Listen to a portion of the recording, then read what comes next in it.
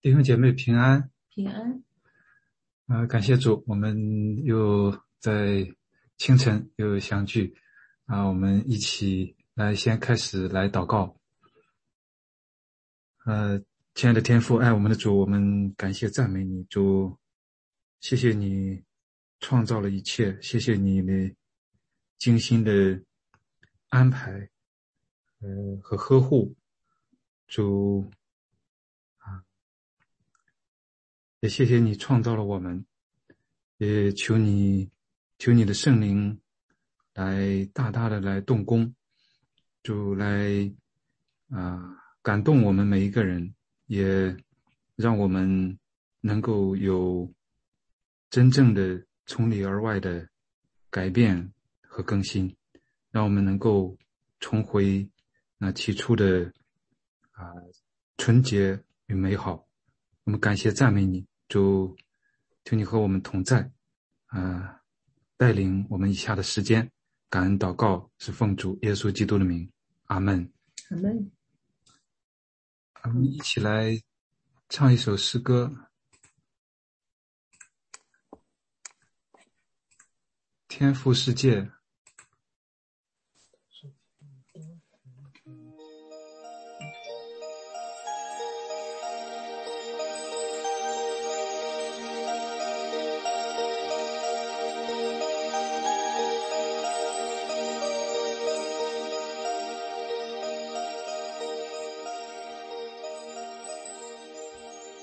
这是天父世界，孩童侧耳要听，宇宙长歌思维相应，星辰作乐同声。这是天父世界，我心满有树木花草苍天地海，述说天路卷能。这是天父世界，小鸟展翅飞鸣，金城明亮豪华美丽，证明天理精神。这是天父世界，爱不敌万千，风吹枝草将它表现，天父充满世界。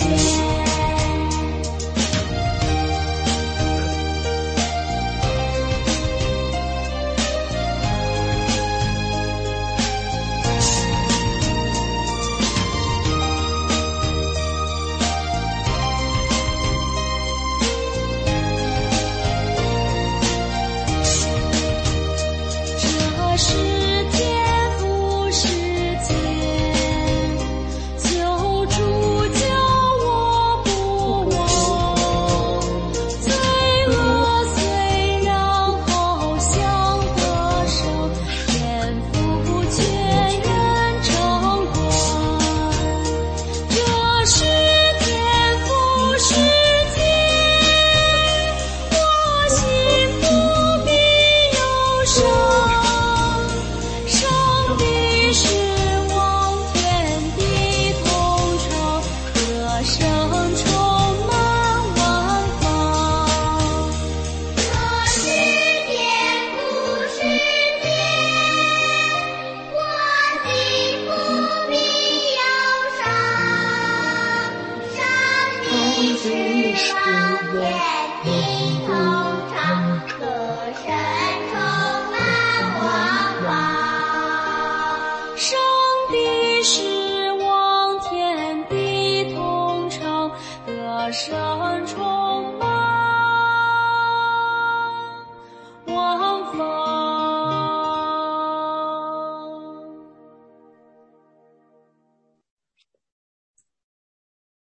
感谢主。我们今天来到创世纪第2章，在创造天地万物之后来到伊甸的园子在这里亚当和夏娃被造。我们接下来一起来开始今天的灵修分享。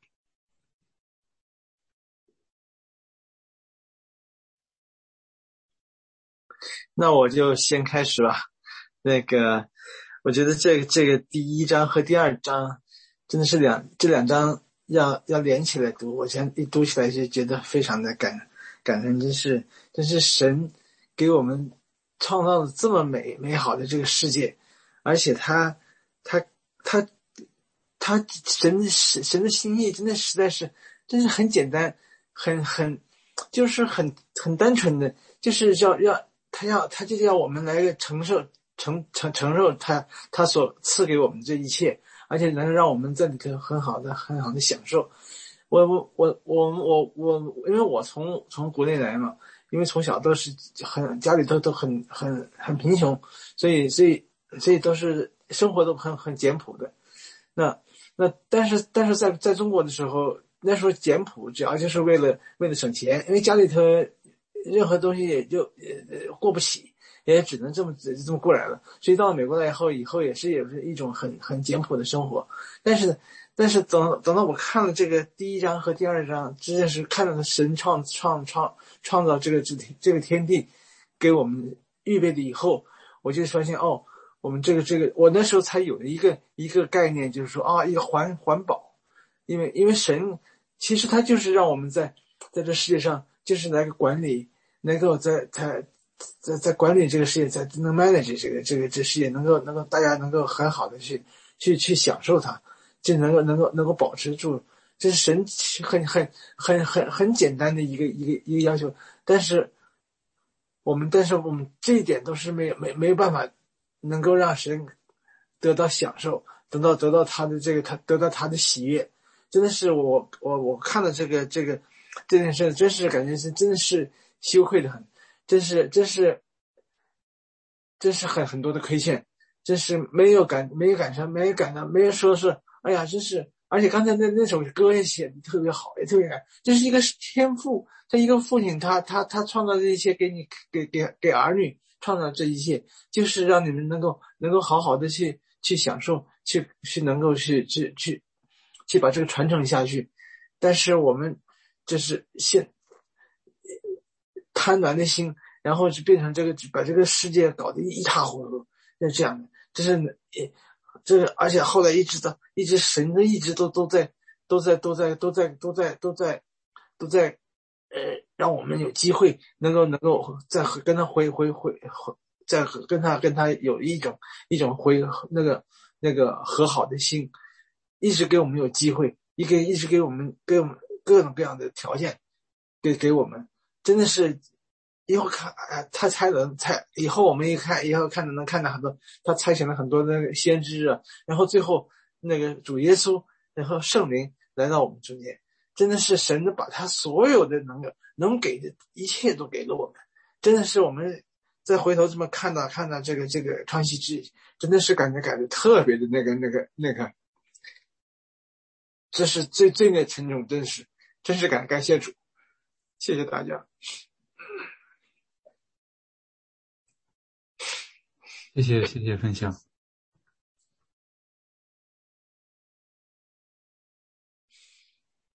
弟兄姐妹们早安，我是想分享今天从创世纪第二章所学习的功课。我觉得特别是第二章对于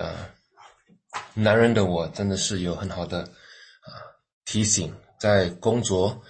在休息以及在婚姻方面。就从休息开始吧。第二章开始就说到神造物的工作已经完毕就在第7日歇了一切的工，安息了。所以这是上帝创造之后，他也创造了第一个安息日其实我们想一下，上帝需要休息吗？上帝需要安息吗？其实上帝都不需要。可是上帝在这边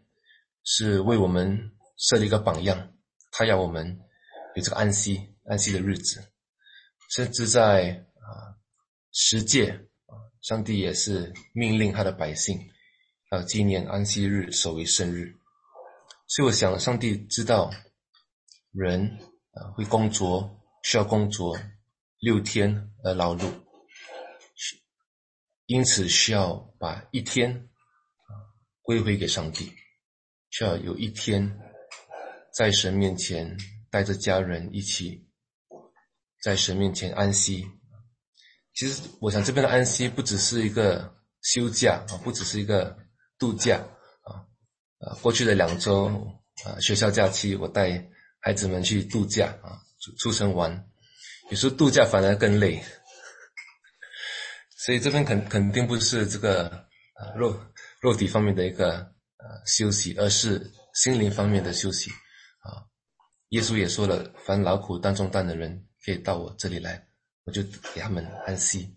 所以我想我们在神里面能够真正的有这个安息。当然在安息日的课题也能够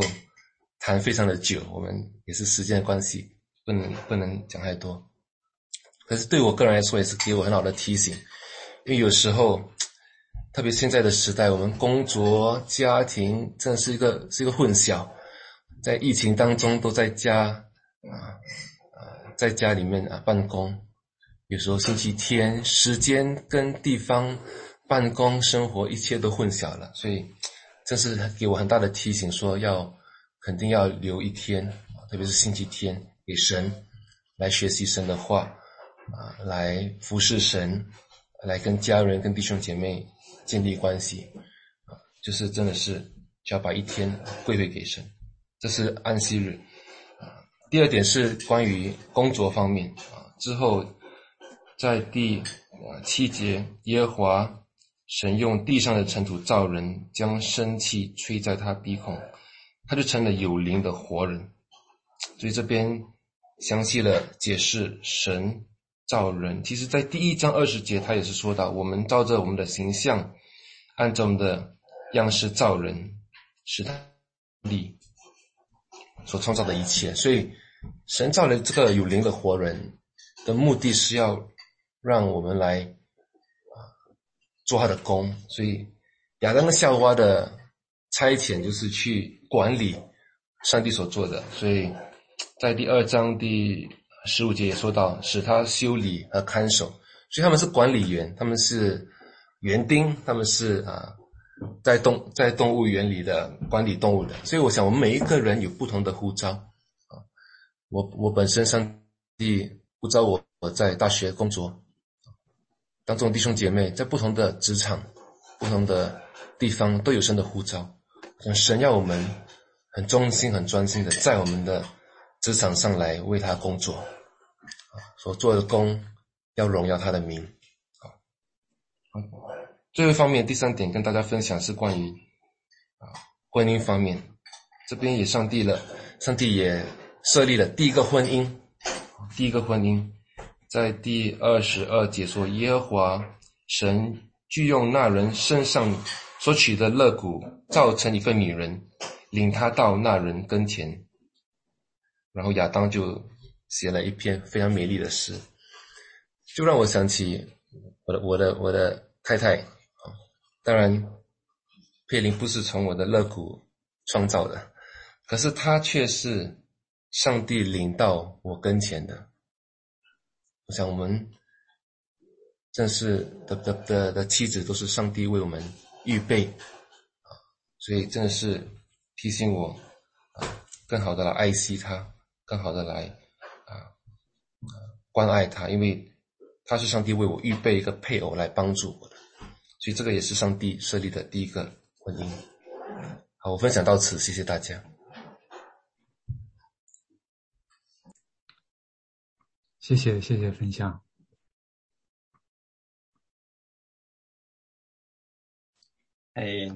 大家好我叫杜彦海，我也是第2次参加，昨天打不开视频因为我分享一点听到大家的这个几次分享，觉得很受感动我以前虽然去年虽然没上来，但是我底下偷偷的听了大家的录音，所以呢觉得这个牧师给大家吃小灶，后来我觉得挺羡慕，在弟兄姊妹的鼓励下，我也上来了。所以我分享一点，然后我也有几个问题。这第二章呢，就是刚才弟兄讲的，也真的是就上帝在这个创造的过程中呢，有了这样安息，然后呢还提到这个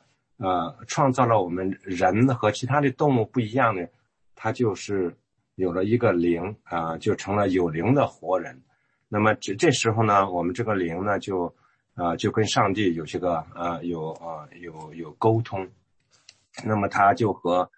其他的动物呢就不一样。我们在灵的方面界面上能跟这个神呢就在一起的。那另外一方面就是这个第二章这个神呢创造了一个家园叫伊甸园就把这个造的这个人呢就安放在里边然后上帝呢还在这里面还要我们有这个设了一个规矩你比如说这个分别善恶这样的一个状况。那么在分别善恶这块呢，我的体会呢就是他在这个人在这个伊甸园里边的时候呢你看这个这第二章最后一节，就是当时夫妻二人赤身露体，并不羞耻。我们现在结了婚了，都知道你夫妻二人的话，你在你的这个最亲密的这个卧室里边，并没有说你我他，并不觉得羞耻。我们现在感觉是这样作为结婚以后，但是我们要回头再看看我们这个孩子，那孩子刚出生的时候都特别的可爱。那么他自己实际上并不知道他没有穿衣服，或者是会是羞耻会是什么样的。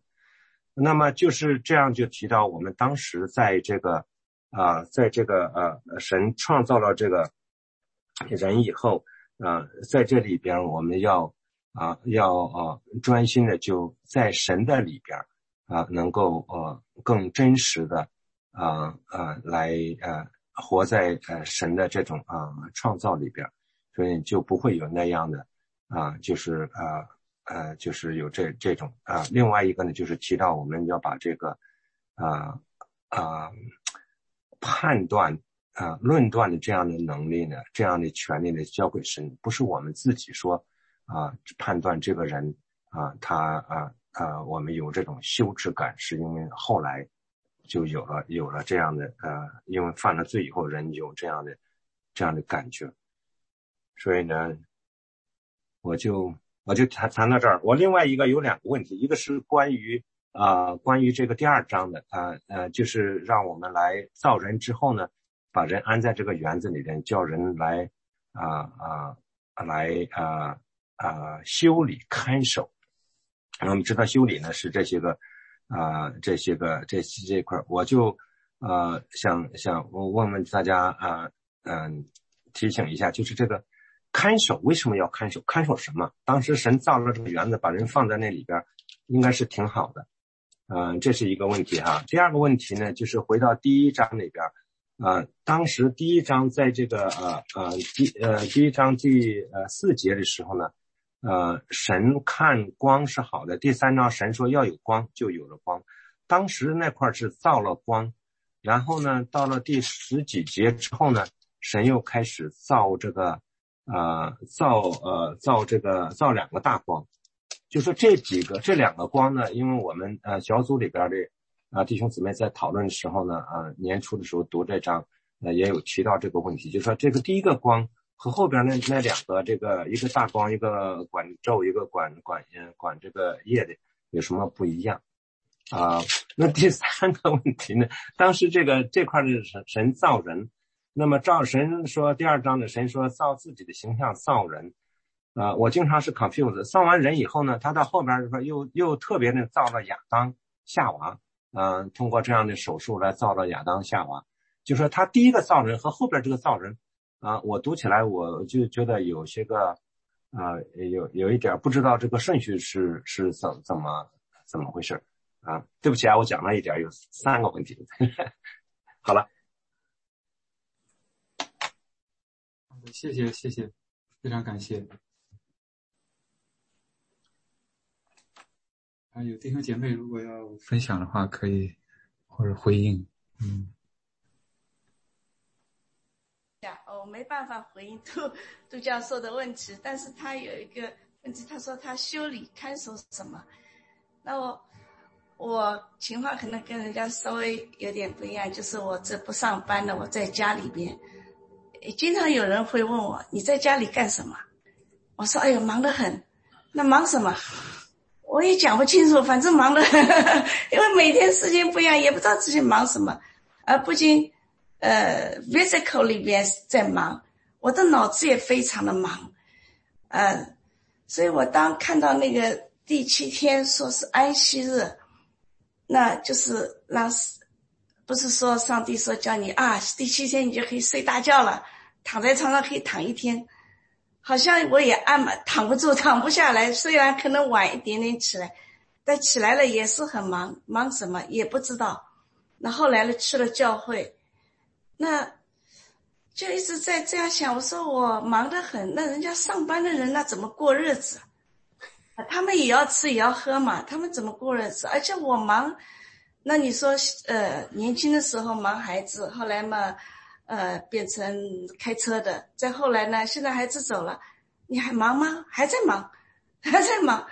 而且脑子还在继续忙，就有时候一种安息不下来的那种感觉，而且经常会不 happy 不开心，想这个想那个，担忧这个担忧那个，停不下来，除非睡觉，有时候睡觉里面也会想，就是这样一个那个。所以上帝照第7天安息，今天又提醒我，他是要叫我们要回到他的面前来。那我回顾过去半年，也是很忙，但是我就这个半年我就特别的与以前不一样，特别有意义。为什么？我忙的不一样了，就是我明天要查经了，我看看今天经文什么，我脑子就一边做事情一边会在想，怎么分享，那里边有什么对我有什么亮点，然后我就在想，有时候还觉得不满足，我再去听这个人的讲道那个人的讲道，再补充，就很充实。然后呢到了第二天马上就等着分享，等着听别人分享，就很开心，觉得这个忙就忙得很充实，而且就以前的那种瞎想worry什么就挤出去了，因为我在想那些东西，就把那些东西就挤出去了，挤出去以后就觉得开心很多，而且每天一起来就这样有圣灵，真的是圣灵充满，心情就开心了以后，那早晨一起来那个心情就 set up 一个很好的那个环境的话，就一天就是很充实。那我发现现在忙得更有意义，这是我的分享，谢谢大家。谢谢分享。我稍微上了晚了一点，这是小弟。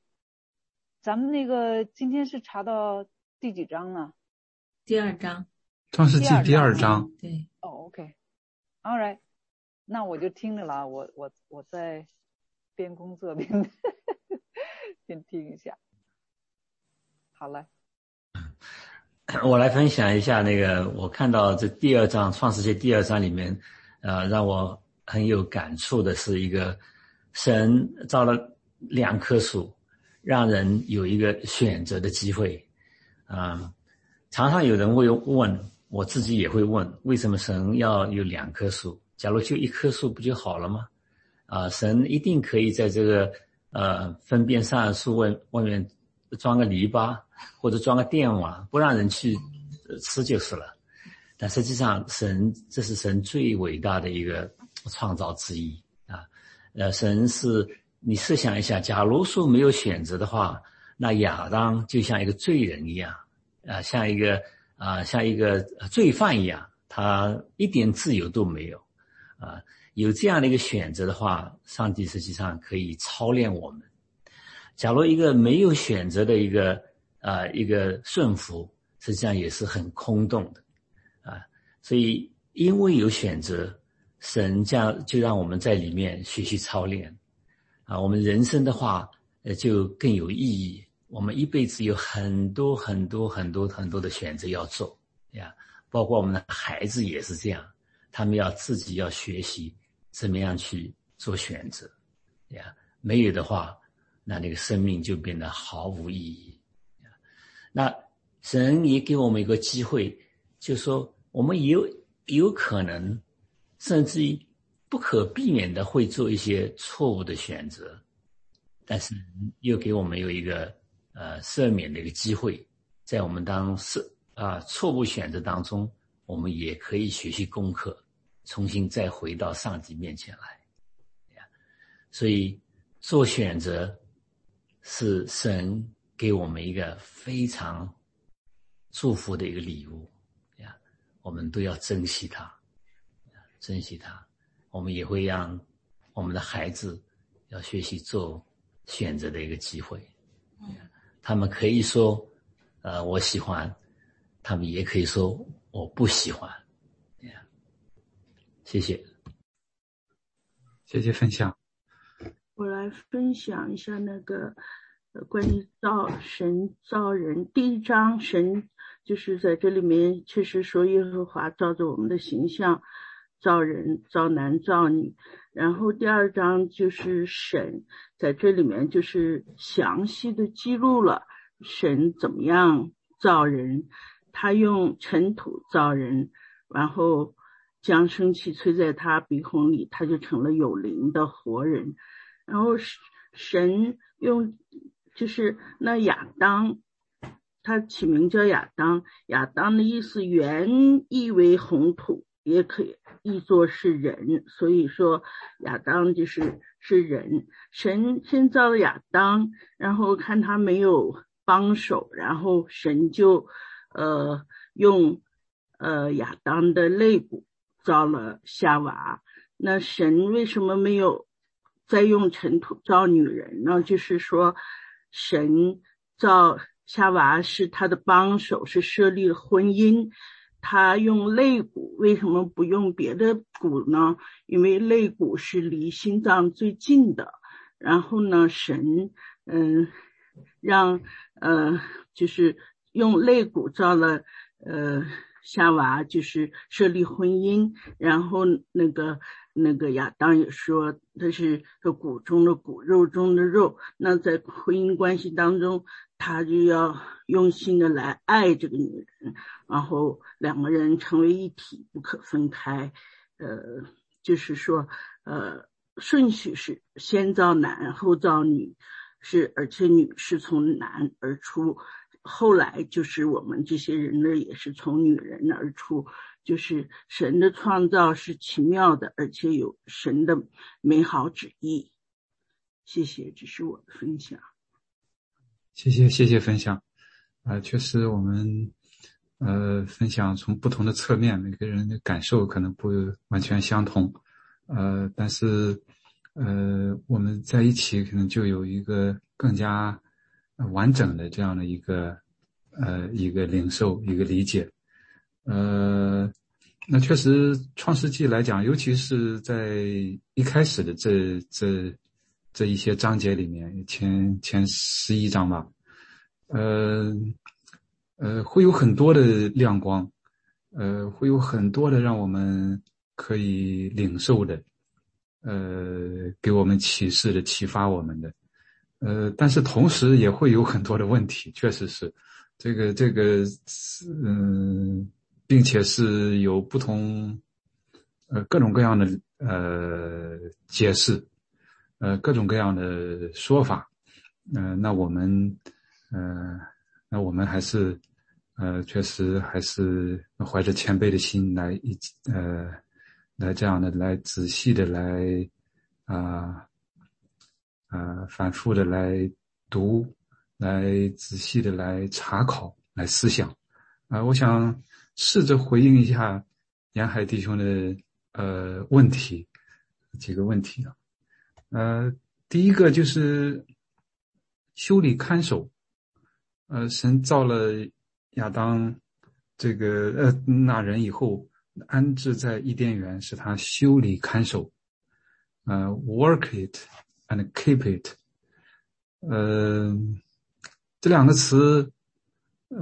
翻译过来的话，好像挺平常的，但是它有一点，在这个整个的圣经里面，如果看这两个词的用法的话，虽然是很普通的词，但是很多很多的时候，或者说大多数的时候，都是在讲，就是不仅仅是工作，不仅仅是对这个在地上的工作，更多的是和神有关的。因为这个修理这个词，这个英文是 work it，这个也可以翻成 serve it，serve 就是服侍，也就是说，这个神给人的这个commandment， 或者说这个要求命令，是不仅仅是普通的工作，而且有对神的指向，也就是说，从另外一个角度上来讲的话，伊甸园是在地上的一个园子，好像是花园一样 ，Garden of Eden， 在东方的伊甸这样的一个园子，非常美好的一个地方，有这样的这个水河，还有这样的树，还有这样的那个地方的这个各种各样的矿产。非常美好，非常有活力，非常有生机的，这样的一个地方。但同时，因为这样的两个词带有的指向的这样的意义，对神的这样的意义，这个伊甸就有了不同的这样的内涵。也就是说，它不仅仅是这个普通的园子，它在某种程度上是相当于一个像圣殿一样，就好像创世纪在最后的时候，在天上的耶路撒冷也有这个生命树，也有这个河，生命的河水流出来，也就是说，他这个地方，上帝创造的这个地方，把人安排在这个地方，神也在其中行走，这是他这个在后面的这个圣殿呀，或者说这个什么彰显的一个起初的一个原型。所以从这个角度上来讲的话，这个含义是非常非常神圣，也是非常非常深远的。所以这个修理看守有更高的意义，有更高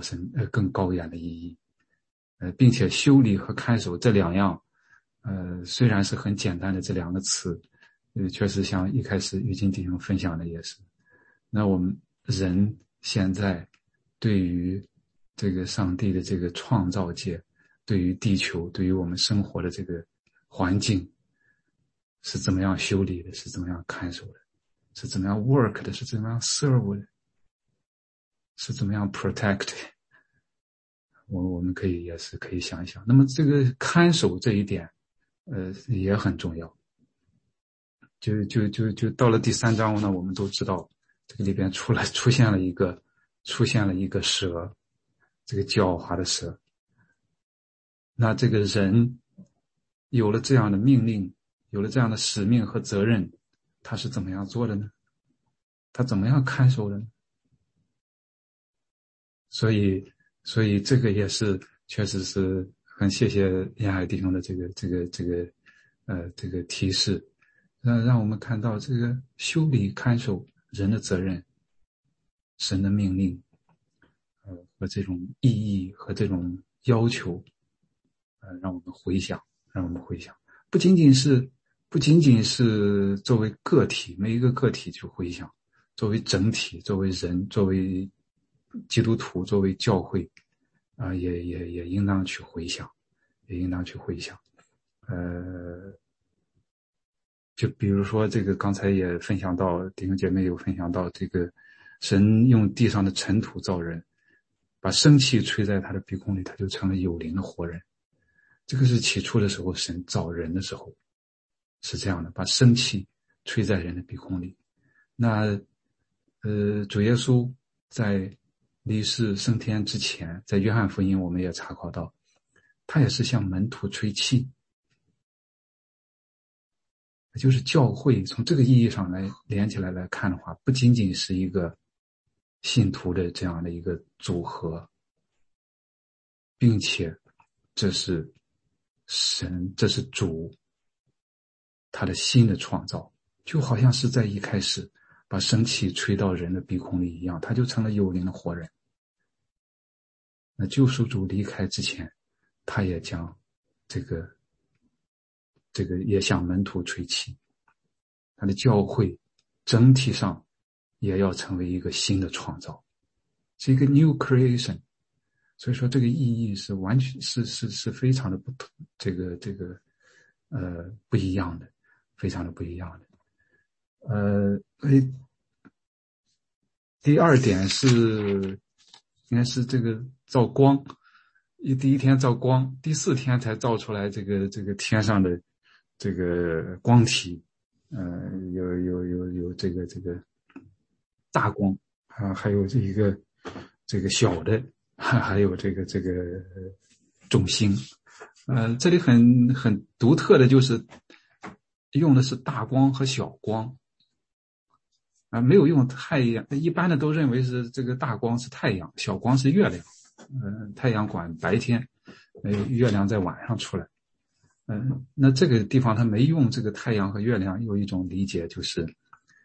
因为在古代的时候有很多在周边的地方他敬拜太阳或者是月亮，所以把这个名词来避开大光小光。那至于说这个第一天为什么造出来光了，第4天才造出来这个太阳，才造出来这个大的光小光和星星，那第一天的光是从哪里来的呢？这个也是一个问题，在这个创世的这个里面有很多的问题。但是我们还是再想一下这个启示录里面到最后的时候，天上的耶路撒冷也没有也不用太阳，也不用月亮，因为有神他的荣耀在那里。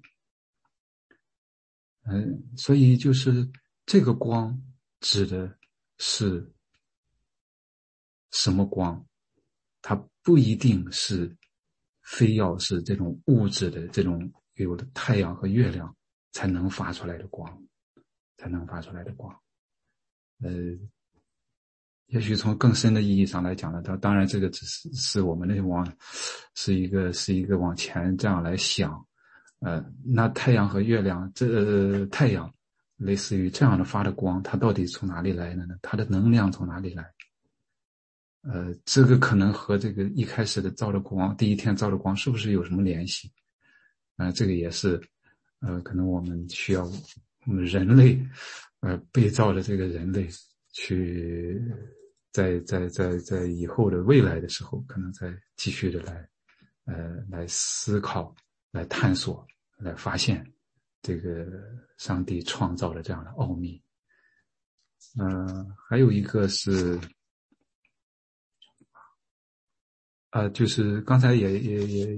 弟兄姐妹也有一些回应，就是第一章的这个创造的技术，看起来是一个很广的在一个很广的好像一个叫一个广角镜头一样，一个全景，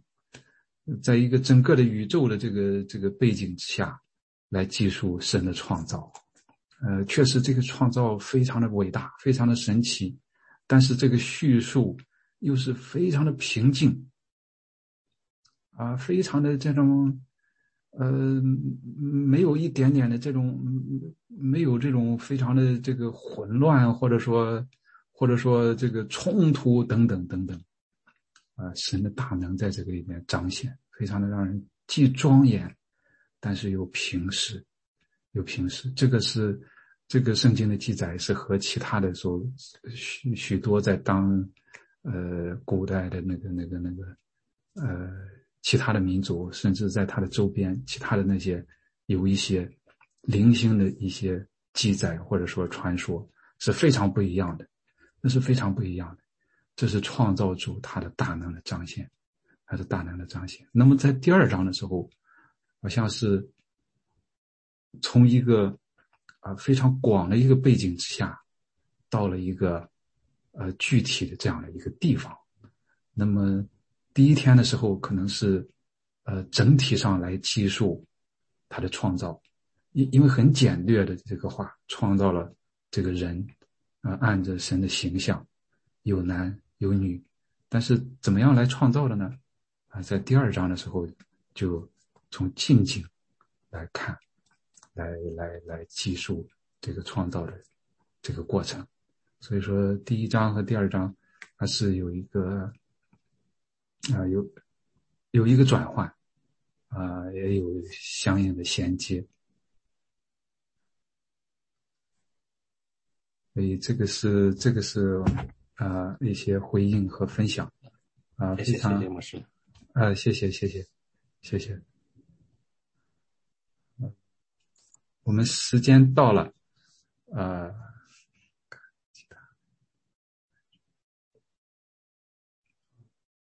还有没有弟兄姐妹想分享简短的？就是关于那个光，就一开始第一章说神说要有光，就有了光。这个光和第四日照的那个日月星辰那个就是不一样的，就是说这个光是神赋予生命，然后呢它彰显真理。还有一个就是我这边有解释，就是说纯化环境，洁净心灵。这个光就是把这个空虚混沌，然后使它出现有秩序有规律，然后呢是在这个光是出现在太阳被造之前，而且是在太阳之后永存。启示录22章5节里说，所以说神就是这个光，光是生命来源真理，所以这个光就是和后面的物质的光是不一样。我就补充这一下，谢谢。谢谢。语境没有话筒没打开。语境弟兄想分享，没有打开话筒。对不起，对。那个我特别感谢韩牧师，就是带着我们回头看这个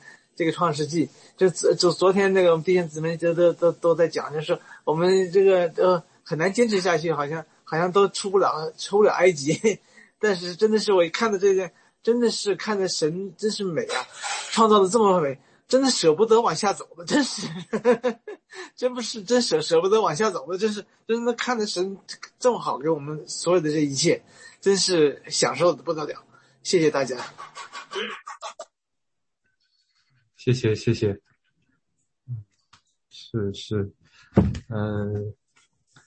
走还是要走，但是经常回望起初的这个时候，也遥望了末后的时候，所以整个的这个从起初到末了。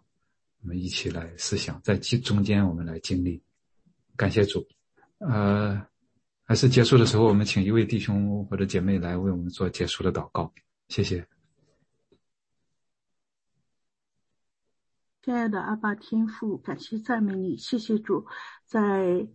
新年的这个时候的清晨，主耶稣，你让牧师师母带领众弟兄姐妹来到主面前查考你的话语，让我们看到神创造的奇妙。神创造了所有世界上的一切，就是为了爱我们，而让我们来管理这一切，让我们看守管理这世界。